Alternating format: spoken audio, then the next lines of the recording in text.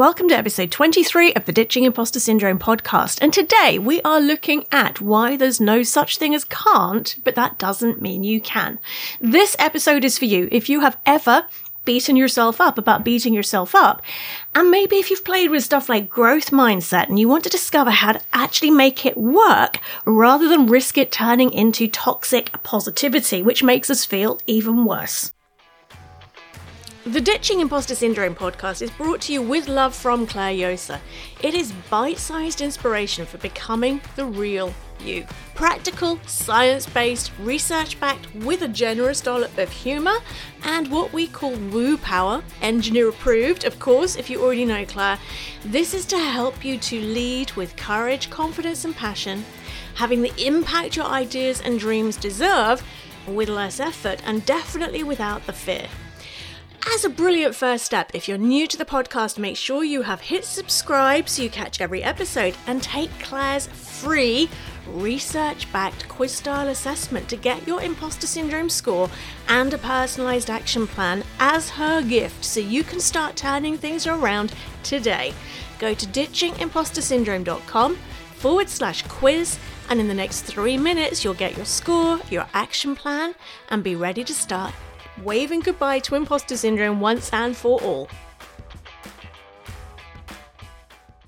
So when we look at why we say we can't do something, there are 4 core reasons for this. The first one, genuine skills, experience.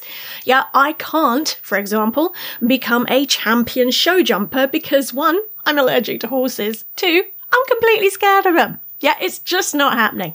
Somebody might not yet have developed the skills or done the studying or done the work and got the experience to be able to achieve something. Sometimes our can't is genuine. When that happens, a brilliant thing to add to the sentence, is the word yet. Okay, so I can't do that yet. Put a plan in place, get the skills, the experience if you really want to do it, and the can't becomes a can. A second reason might be network and role models. I don't have the network to give me those opportunities, or I don't have the role models inside my network to be able to imagine what that would be like. A third reason might be time. We might genuinely not have enough time to do justice to something. And the fourth reason is a secret one that drives a huge amount of the can't. I don't really want to. So we say we can't, and we tell ourselves these stories. But sometimes the I can't, we do have the skills and experience. There might well be people in our network or role models we can look up to. We could choose to make the time. And we do really want to, but we still say I can't because we doubt ourselves. Self-doubt, lack of confidence, imposter syndrome. And I think it was Jim Rohn who used to talk a lot about if you want to do something, you really want to do it, you'll find a way. But what happens if you're scared? Genuinely scared. So what happens in the growth mindset, positive thinking type world is people are encouraged to go from saying, I can't do that to saying, well, yes, I can. Creating an inner conflict. We talked about this last week in episode 22. So if you've not caught that one yet, which is all about the reasons why positive thinking sucks, why it's not your fault, and what you want to be doing instead, please check out episode 22 on the podcast. And then we might be tempted to push on through that fear. And if that's happened to you, you're on episode 19 of the podcast, all about forget, feel the fear, how we need to clear the fear and do it anyway. So when we look at the can versus can't debate, it's like kind of a seesaw. Yeah. Oh, I definitely can't do that. Oh, yes, I can. Oh, I can't pitch to a client. Oh, yes, I can. If we're not lined up inside with the can, we will self-sabotage. We will feel scared. We will hold back in order to feel safe. We will not thrive. We need to do the deeper work. So here's one of the things that I'm seeing happening with growth mindset, especially when it's being taught to children, for example, by people who are super well-intentioned but maybe haven't understood this risk. It often teaches us toxic positivity. Yeah, I feel terrible, but I'm going to pretend this is a great learning opportunity. Yeah, I've just completely fallen flat on my face, but now I get to pick myself up and try again. So what this kind of thing is doing, if this is how we're talking to ourselves and encouraging others to talk to themselves, it's denying our experience of life. I am not saying you should stay on your face in the puddle being laughed at because something horrific happened. Yeah. What I'm saying is when we pick ourselves up, we also need to spend that moment honoring that wasn't nice. I didn't enjoy that. And then move on. So what we're doing often with this growth mindset approach that I've just described is trying to pretend that the pain didn't happen. Trying to pretend that we're feeling okay, even if we're not. And what this actually means is we're rejecting ourselves. So this can actually damage confidence and it can make imposter syndrome worse. What can you do instead? Acknowledge how you're feeling and then use a technique like the ABC technique I teach: accept, breathe, choose. Accept, whoa, that was tough. Breathe to reset the nervous system. C, choose a more positive and empowering thought. Or you could ask yourself my magic question. What do I want instead? That thing just went really wrong, right? What do I want instead? What is the first step towards that? But we have to sometimes process those difficult emotions. If you want to work with me on this, it's all there in Ditching Imposter Syndrome, the book, and I guide you through it on the Inner Critic Bootcamp. But the key is instead of rejecting what went wrong, and instead of wallowing in it and allowing it to hold us back, it's accepting it in all of its special emotions, in all of what we had just been through. Okay, I just went through that. I need to honor that for a moment. Reset the nervous system with some belly breathing or one of the other techniques I teach. And then choose to think thoughts that bring you relief and hope. So when we're looking at there's no such thing as can't, but that doesn't mean you can. Yeah, this internal flip-flop, this seesaw. I can, I can't. What is the difference? What is the solution? Turn it into a journey. Soften this. Don't do that flip. Firstly, I can't do that. Well, do I actually want to?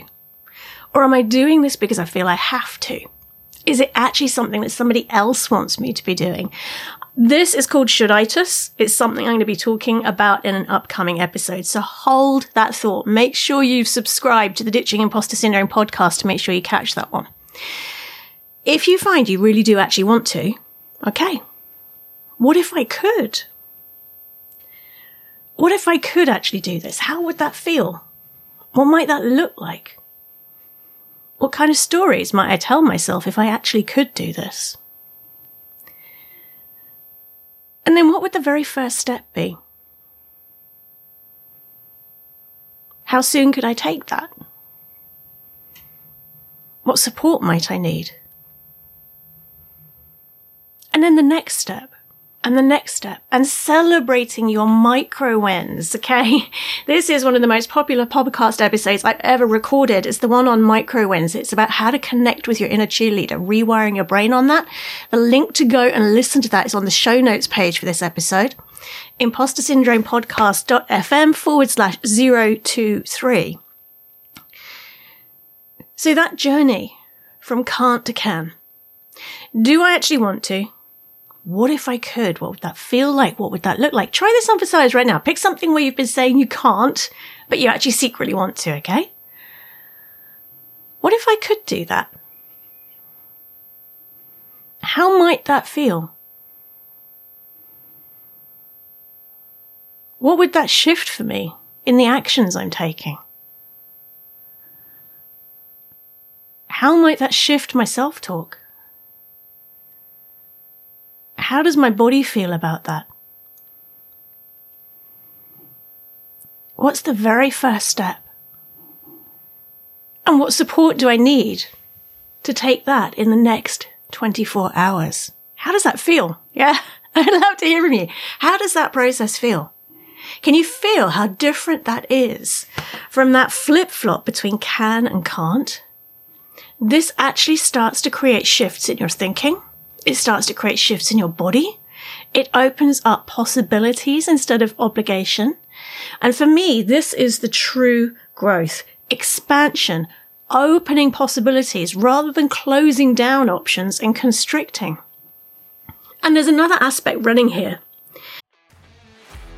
And I just want to briefly interrupt this episode to let you know if you're finding this useful, make sure you're inside the Imposter Syndrome Hacks app.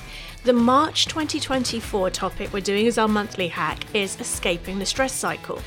It's all about how to feel like you've got a magic wand to press pause on stress and negative self-talk in under 60 seconds.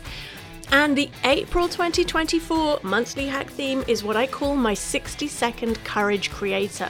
How to get past the flinch factor without risking burnout or pushing on through the fear. To get these, if you're already a Courage Club member, just pop into your Imposter Syndrome Hacks app, click on the courses tab, and you will see the monthly hacks training. If you're new to that app, then go to impostersyndromehacks.com and you can get a 30-day free trial and a special reduced rate as a founder member. Just go to impostersyndromehacks.com, register, and you can be starting with this month's hack for imposter syndrome, preventing burnout, shrinking your stress levels, and cranking up your confidence in the next 5 minutes. Often we say we can't do something when we have the skills, the network, the role models, the time, the experience, everything else, and we want to, but it's because we don't see ourselves as being that kind of person yet. Classic. Who am I to do that? Yeah, imposter syndrome, one of my favorite topics. Remember, I talk about the imposter syndrome gap as being the gap between who we see ourselves as being and who we think we need to be to do or achieve something. And over that ravine, we build what I call the bridge of coping strategies. All the things we do to be able to get it done, and despite how we're feeling and being scared of being found out. So if we don't see ourselves as being that kind of person yet, although we might take action, we'll self-sabotage in order to stay safe.